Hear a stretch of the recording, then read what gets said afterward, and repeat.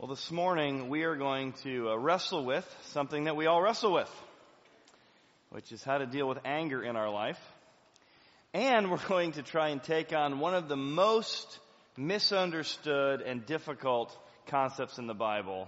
What does it mean that the Bible actually does say an eye for an eye? That's in there? Yeah, it's in there. And Jesus shows up and says, you've heard it said eye for an eye, but I tell you, turn the other cheek. Does that mean the Old Testament was wrong? The Old Testament was endorsing vengeance, endorsing wrongdoing, and Jesus had to show up and say, sorry about my dad, he got it wrong?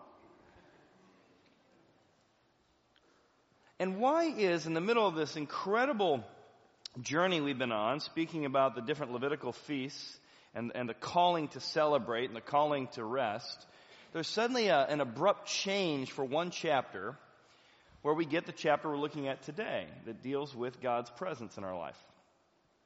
Commentators believe that one of the reasons, as we've studied Passover, unleavened bread, first fruits, Pentecost, trumpets, atonement, and last week we spoke about the Feast of Tabernacle, where God tabernacles himself with us. The reason this chapter is here is because the idea of God presencing himself with us in tabernacles brings up a whole bunch of habits you and I need to develop to remind ourselves that God is present with us. So this chapter really is summarized with 4 different ways we remember that God is with us. Coming out of the Feast of Tabernacles in setting up the ultimate liberty, the ultimate freedom, which will be the Feast of Jubilee. And in there is going to be some hints as to how you and I can wrestle with anger in our life, because we all get angry. Some of us are active anger, some of us are passive-aggressive anger. But God's presence, and a reminder of God's presence, is one of the secrets to handling anger in a productive way. So I hope this chapter will do for you what it's done for me. It reminds me to remember to hold my temper when I remember who God is and what he has done. We can remember to hold our temper when we remember who God is: judge, merciful, peaceful, slow to anger, and what he's done for us. So 4 reminders. The first reminder is that of lamps. Lamps. And he really comes back to emphasizing the lamp. And again, the lamp is the menorah. It doesn't have candles. It's made completely out of gold. It has 7 branches. It was designed based on Exodus description to look like tree leaves. So there were buds put into the gold in construction of it. So it was made to look like a tree. It didn't burn candle, it burned olive oil. And here's where he gives the details. The Lord spoke to Moses, pardon me, saying, command the children of Israel, so everybody, it's a community thing, that everybody brings to you pure oil, the best oil. What kind of oil? Olive oil, pressed olive oil, for the light that goes in the holy place. And they are to make the lamps, he mentions lamps many times, burn continually. This was a daily, continual reminder of God's presence. And God's saying they needed a daily reminder that God was with them. And the symbolism here was very, very clear on that. It was to look like a tree to remind them of the paradise of Eden when God was with us fully on earth. The fire was to remind them of the pillar of fire, God's presence, the smoke that came up from it, the pillar of smoke. This was a tangible daily reminder that God is with us. And all of the community was to come together to bring that pure oil, that pressed olive oil. And Aaron shall be in charge of it. He's one of the priests. It will happen continually, a daily reminder. It shall be a statute forever for your generations that we need daily reminders. And he shall be in charge of the lamps on the pure gold lampstand, the menorah, for the Lord continually. And here we see this daily need for us to be reminded of God's presence. Why? If I forget God is present with me, I get overwhelmed with fear as I face circumstances. And the greatest thing I need when I face fear is a reminder of God's presence. When I forget God is powerful, I begin to worry and think I need to be powerful and control things like people and circumstances. When I forget God is the judge, I begin to need to be the judge, and I give myself freedom to be angry at other people because I'm keeping the books and I'm keeping account. If I don't have a just God I can hand over the wrongdoing that's been done to me, unforgiveness, bitterness, hatred, wrath, all begin to well up within me. So we need a daily reminder that God is with us. And you notice he says, command all the children of Israel to be part of this. One of the reasons why we gather together weekly to study the Bible, and I hope you have some personal devotions connecting with God through prayer, through Bible study, daily, it's to remind us of who God is. Oh, he was slow to anger toward me. I need to be slow to anger toward others. He was merciful toward me. I don't want to show mercy here, but I'm going to be merciful toward them. We need those daily reminders, and we need community. Part of one of the reasons we have small groups that we launch both in this time of year in September and January, we have sign-ups going on right now for many of our groups, is because we know it takes a community. You need somebody to say, hey, let me help you out here. I noticed the way you talked to your wife, or I noticed the way you talked about your husband there. There might be some unresolved anger you need to deal with. And we need the community and we need the Bible to help us deal with this. And both are here. Speak to everybody to bring that olive oil and be reminded of God's presence. Now, as I've said in this whole book of Leviticus, the whole book is about Jesus. To which you're saying, I don't see a lot of Jesus in there. Well, he is the light of the world. But do you know what the mechanism is, or what it's called when you compress olives? What is the place that you would press olives called? Does anyone know? An olive press is called a Gethsemane. If you've never seen a Gethsemane, here's what it looks like. One of the largest Gethsemanes was on the bottom of a hill called the Mount of Olives. The reason it was called the Mount of Olives is because it was filled with olive trees. At the bottom of that is a garden. It's not called the Garden of Gethsemane. It's a garden next to a large Gethsemane.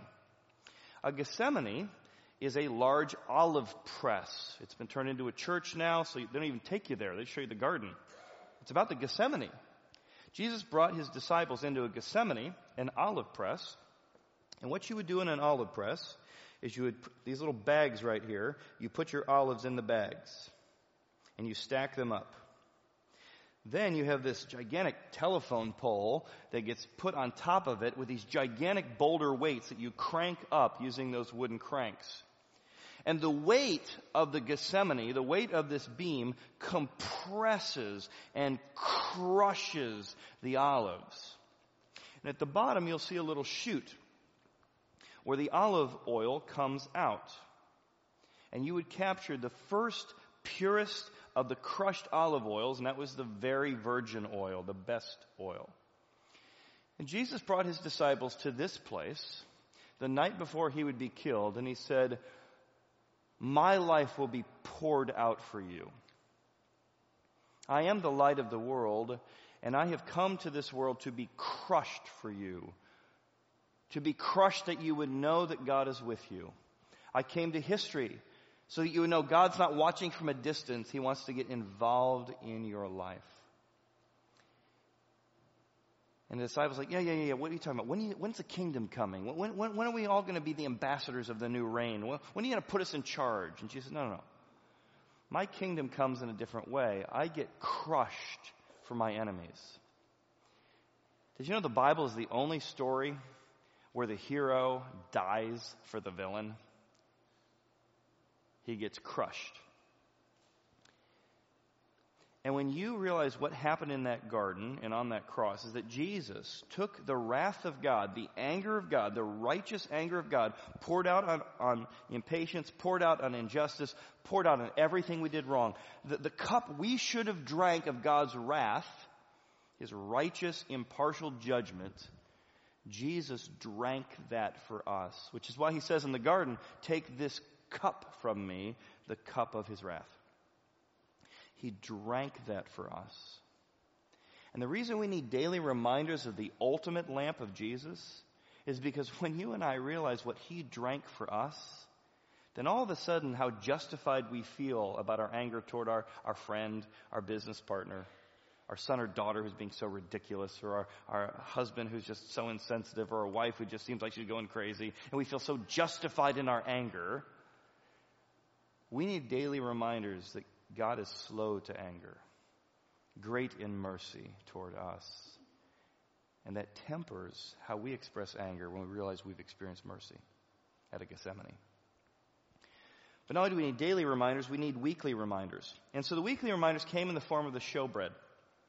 And you shall take fine flour and bake 12 cakes in it. 2/10 of an ephah shall be in each cake, and you shall set them in 2 rows, 6 in each row, on the pure gold table before the Lord. Now there would be, again, we've learned we give God our very best. When it came to tithing and offerings, you gave the storehouse, the temple, God's best.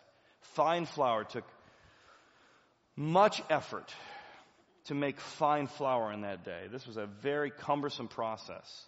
But you wanted to give God your best because he gave his best to you. You would make that into 12 of the showbread. I have 2 here. Imagine this being 6 and this being 6. But they were stacked in 2 piles. God was very specific. He wanted this to remind you of the 12 tribes of Israel. As you'll see in a moment, this was to happen every Sabbath, a new dose of bread, because they need a weekly reminder that God was faithful to his promises. One of the reasons we gather together weekly to study the Bible is we need a weekly reminder of God's presence. He keeps his promises. God is faithful even when we're faithless. God is still faithful even when we can't see him. God is faithful even when we're doubting him. It was a daily reminder that God is a covenant-keeping God in the covenant of Israel. And this bread was a reminder of that. In fact, it calls it a memorial, which is a memorial, a reminder. And you know what was poured onto the bread? Pure frankincense. Where have I heard that before? Where would the ultimate bread come? Where does one find bread anyway, except you find bread in a bakery, a house of bread? So when God sends the ultimate bread to earth, where do you think God had the bread of life born? Well, if your name is Beth, you know the word Beth means house of. Lehem means bread. Beth Lehem, the house of bread, a bakery. God sent the ultimate showbread to be born in a place called Bethlehem. The house of bread is where the ultimate bread of life was born. He is the ultimate expression of the bread and the covenant-keeping God we need. He goes on. He says, this shall be a memorial, a reminder that God is faithful to you. And every Sabbath, every week, every Saturday, you shall set it before the Lord continually. A continual weekly reminder you need of God's presence. And it shall be for Aaron and his sons, the priests. They shall eat it in a holy place. Eat the sacred meal, a reminder of God's presence. It'll be most holy to him. And this will be taken from the offerings of individual gatherers of children of Israel giving their offerings, percentages of their income to the gathering place. And we need that. We need weekly reminders of community as we all come together and weekly reminders of generosity. But there are certain moments. I had a moment, I guess a couple months ago, I was really angry, and I think pretty justified, but that's how we all feel when we're angry. But I think the circumstance did call for it. And I was trying to handle my anger. And I was praying. I said, God, I just really need a word from you on how to process this. I was praying. I really need a pneuma word of God. That's where God, of course, speaks to you in a specific situation. And this doesn't always happen. Sometimes God will give me a specific verse to turn to. Sometimes it's me inventing something and God's speaking to me. What is it? Mark 5. Judas wouldn't hang himself. Go and do the same. All right, that must not be God. But in this case, I just felt like God was speaking to me, and I felt like he was nudging me to read Psalms 4. I was reading through Psalms 4, not knowing much of what was in it. And I get to Psalms 4:4. And it says, be angry. And the Hebrew next to it says, be irritated. Like, well, thank you, God. You give me some permission to be angry and to be irritated. And there's freedom. Anger is not always wrong. And even if it is wrong, you're feeling it. God says it's healthy to be angry and be irritated. But while you're irritated and angry, do not sin. Don't express it or handle it in a sinful or inappropriate way. I'm like, okay. He keeps going on. He says, So be mindful of what you're meditating on your bed. I happen to be laying in bed thinking about this, and so I'm like, okay, I need to think about what I'm thinking about. What am I ruminating on or meditating on? And then it said, and be silent. Don't try and take things into your own hands.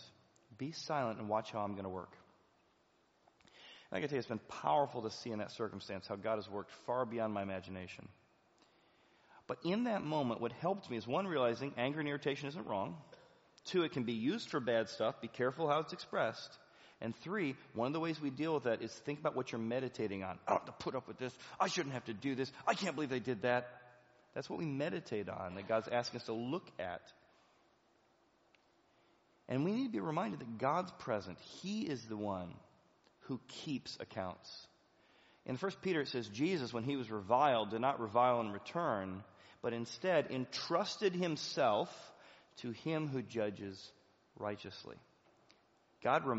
Jesus reminded himself of God's presence while he was on the cross, which is why he was able to not extend inappropriate wrath, but rather forgiveness. Powerful.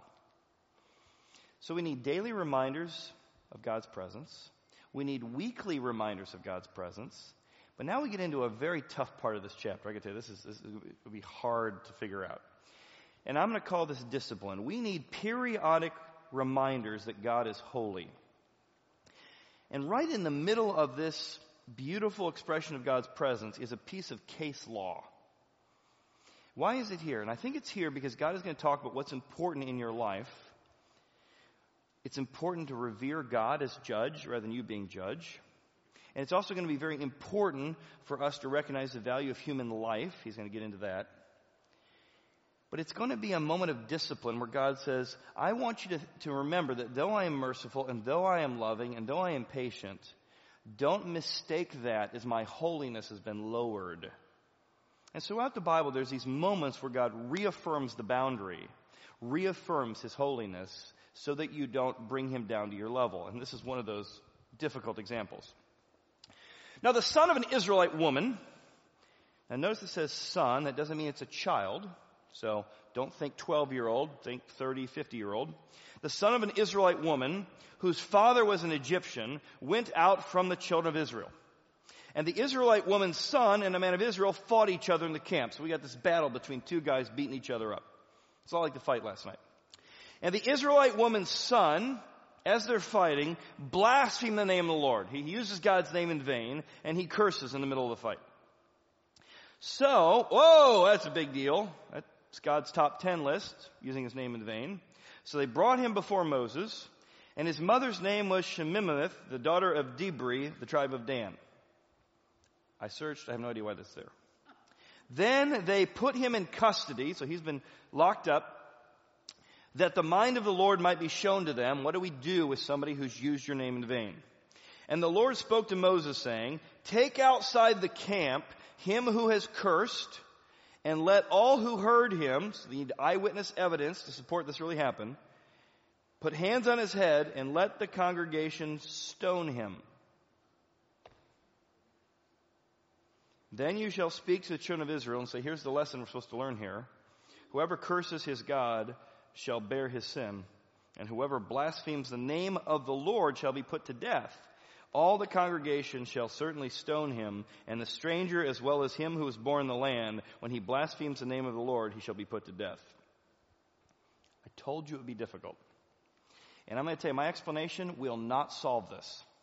I can only get you about halfway there, but I want to try and get you halfway there. Number one, remember that the reason God takes the use of his name in vain so severely is because it's on his top 10 list. So it's in the Ten Commandments. 2, this is not some child. The word son actually very much is an adult who's in a fist fight here. So don't think child, think an accountable adult. 3, remember as I talked about 6 or 7 weeks ago, the book of Leviticus is like a homeowner association. You willingly entered the contract knowing the blessings and curses. So it's not like they went around to the Amorites or the Egyptians and said, hey, you're cursing our God, we're going to kill you. This was a willing contract entered by the people of Israel, knowing we're going to keep these commandments and knowing the consequences of that. So in one sense, they knew what they were getting into. And the very bedrock, and this is the fourth point, the very bedrock of God's law rests on the cornerstone that is Him and reverence for His name. And so God is sort of applying here that if you knock down the foundation that everything else is built on, we've got to show how severe this is and have these periodic reminders of the holiness of my name and the holiness of my character. I told you I would only get you halfway there. Now, there's one modern example in American history that helps maybe a little. The year is 1811, and this is the New York Supreme Court Chief Justice James Kent in the People versus Ruggles. So it's 1811. He finds a man for using God's name in vain. You're like, really? In America? Yeah. The name and reverence for God was so revered in American history that in 1811 he fined a man $500 for swearing and using God's name in vain. And here's his explanation for why he put such a severe penalty on somebody using God's name in vain. He says this: Christianity was parcel of the law, and to cast insulting reproaches upon it tended to weaken the foundation of moral obligation and the effectiveness of oaths. To which us non-lawyers go, what? Here's what he's saying. Our whole judicial system is based on you swearing on a Bible and saying and giving an oath that you're going to tell the truth, the whole truth, and nothing but the truth. And that oath is sacred and the very foundation or cornerstone of our judicial system. When somebody swears and takes God's name in vain, it is actually taking away from the effectiveness of all other people's oaths, saying the oath to God doesn't mean anything because the name of God doesn't mean anything. I told you I would get you halfway there. But I think it's helpful to understand why God gives this periodic reminder of His holiness. But you still might say, seems unfair, seems inappropriate. And reminder, the ultimate fulfillment of this is that you and I use God's name constantly in vain. We use our whole bodies made in His image in vain. And that's why Jesus died and had to say, my God, why have you forsaken me? And He allowed Himself to take on our reproach so that we don't have to live under the law. But you still might look at the passage like I do and say, God, don't like it, don't understand it, don't really think you did the right thing here. And if you feel that way, you're normal. If you feel that way, you're in good company because King David felt the same way. In the book of Samuel, another one of those periodic reminders of God's holiness, they're bringing the Ark of the Covenant down, and God made very clear that only the priests were holy enough to carry the Ark. As they're carrying it, they begin to stumble with the Ark. And a man named Uzzah, a good godly man, decides to help not let the Ark fall over, and he reaches to keep it from falling over and breaking. And God strikes him down dead. A periodic reminder of God's holiness. David is so aghast by this that he becomes angry at God, King David, man after God's own heart, because of the Lord's outbreak against Uzzah, and he called this place Perez Uzzah to this day, and he sends the ark off. He's scared. Wow, this God we serve is holy. And God so blesses the different cities he sends it to that David eventually invites the ark back to Jerusalem. Happens in the New Testament as well. So post-Jesus, post-resurrection, Ananias and Sapphira pretend to sell all of their land. They pretend to give all that to the church, but they hold some back. And Peter doesn't say you had to give it all to the church. He says, when you owned the land, it was yours to manage how you think God would manage it. And when you sold it, you had the money. It was your money to do what you wanted. The issue was you tried to use your money to get popularity. I want to be like Barnabas, known as the son of encouragement, known as being more generous than I am. You have not lied to men, but to God, he says. And Ananias and Sapphira are knocked down dead in the book of Acts for lying to the Holy Spirit. What's the application to anger? The only thing I can sort of deduce from that is that there's certain moments where when you're angry, it's justified. Somebody took advantage of you. Somebody pushed the line. Somebody pushed your boundaries. Somebody kept asking you to do something, and you're angry, and there's times you need to, like God's doing periodically here, reset the stage. You know what? The reason I'm angry is you keep asking me to do stuff without my permission. I've said no, and you keep making me do it. And so reestablishing the boundaries of, no, this is what we talked about. No, this is what's appropriate. No, this is not good behavior. It's almost like God is stepping in and saying, there's certain points at which I need to remind you where the lines are, remind you where the standards are, remind you what is right and what is wrong. And that's why I call this a discipline. The periodic reminders we need of what is right and what is wrong, what is inappropriate and what is appropriate that God does here. Then he moves into a fourth passage, which actually is a pretty clear transition from this, where he moves into this idea of what I'm going to call an idiom. And this is where we're going to try and explain the most difficult, misinterpreted verse of the Bible. So the transition from this reverence for God's name is a reverence for life. He says, now, whoever takes a human life shall be put to death. Which brings up capital punishment. Now, why? Here's why he says that. Human life is so valuable, if you put it on a scale, in order to, and he's talking to a judicial system here, the judges of the system need to evaluate life properly. And so when somebody takes a human life, and there'll be exceptions to Deuteronomy, not involuntary, not accidental, not while protecting some other life, not related to the ethics of war. So God has very clear parameters. When you're talking about unjustified homicide, the only thing you can put on the other side that would justify or show the weight of the value of that life would be somebody to give their life.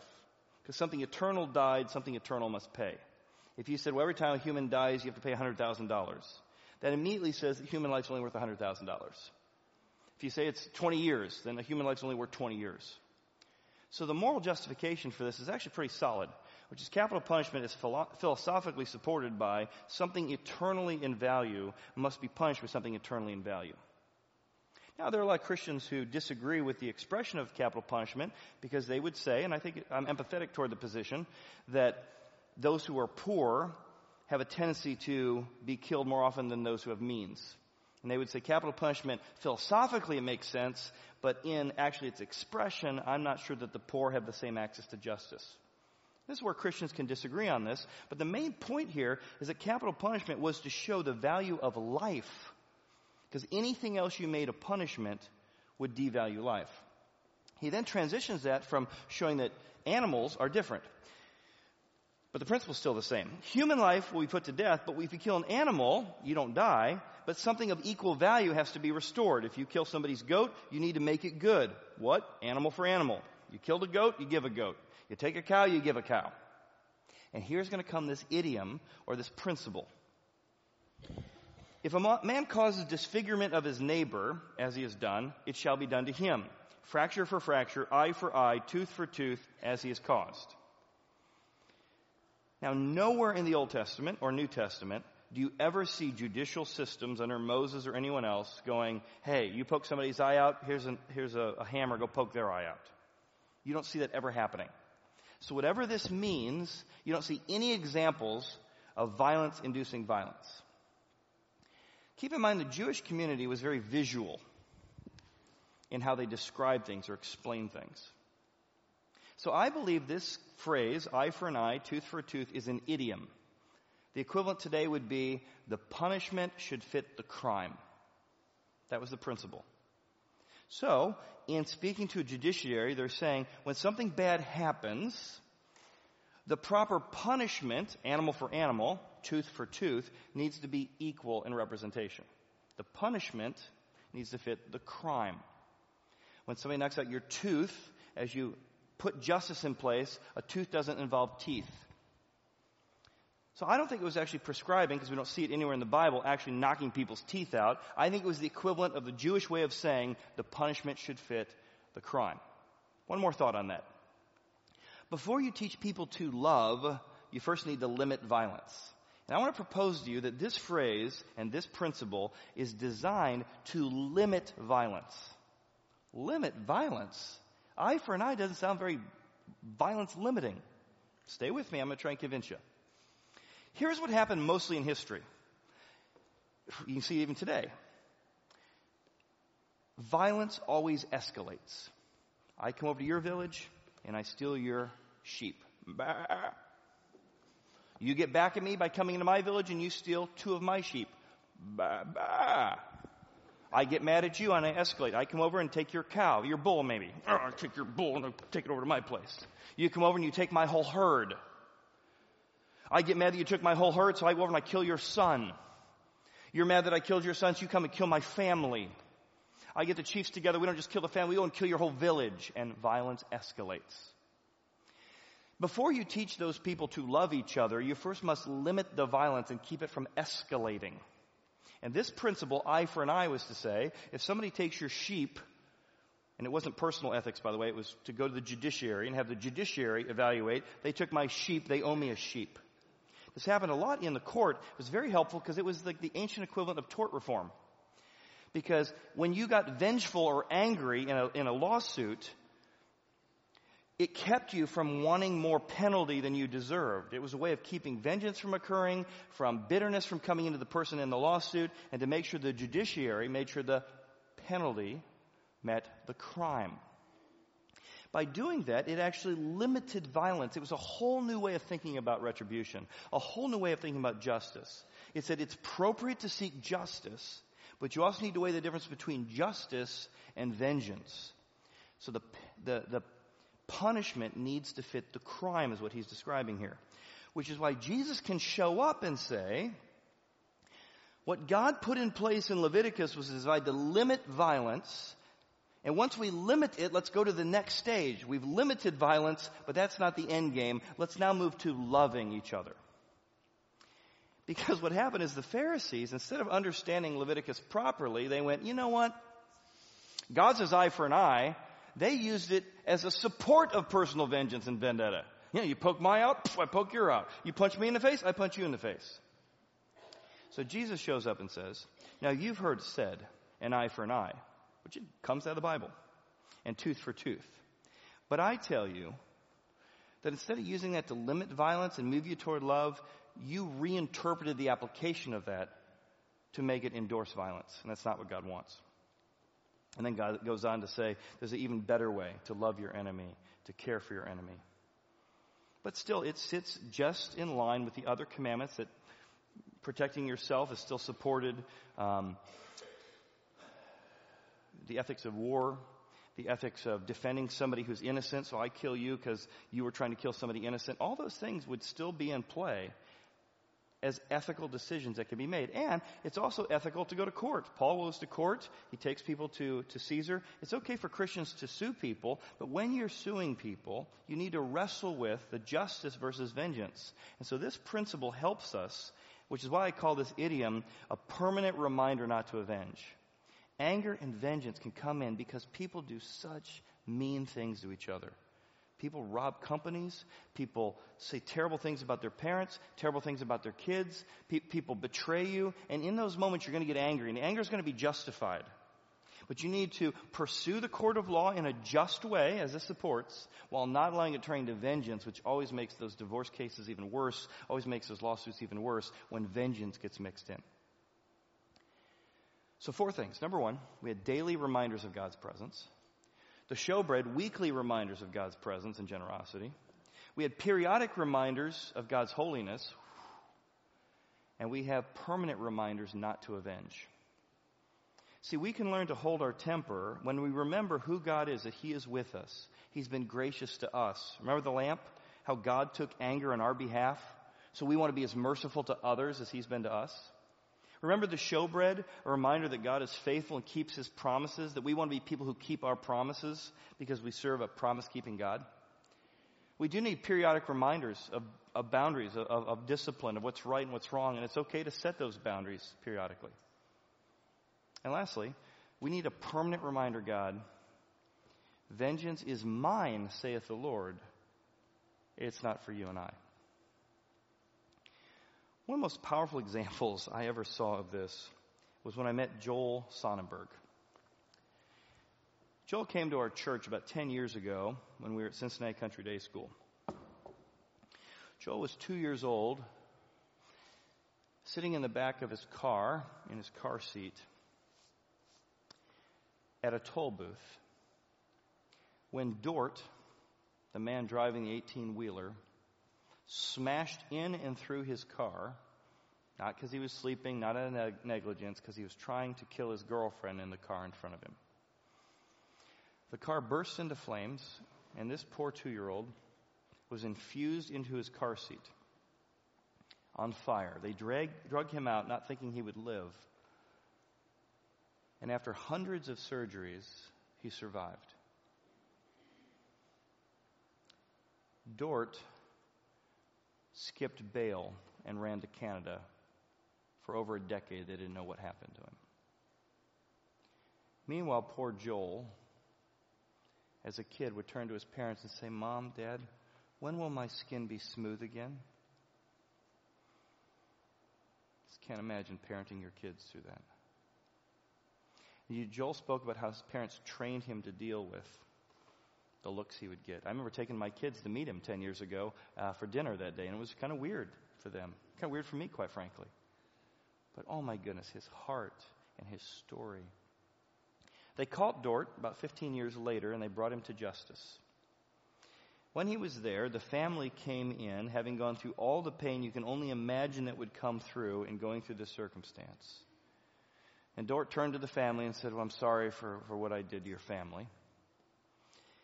And Joel's father stepped up to the microphone and said, "If you apologize, we will forgive, because we're commanded to by God. But we will not forget.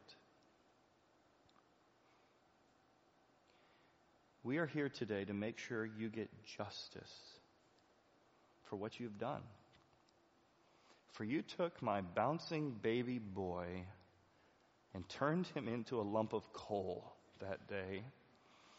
And God has used the last 15 years to turn him into a beautiful diamond. So we forgive you because justice is the Lord's. But we also entrust the judicial system to give you eye for an eye, the just consequence to your crime." We live in a world today with hurricanes, escalating violence, unintentional pain. And if ever we needed prayer and a reminder of a God of grace and a God of justice and the unique way of putting it together, it's now.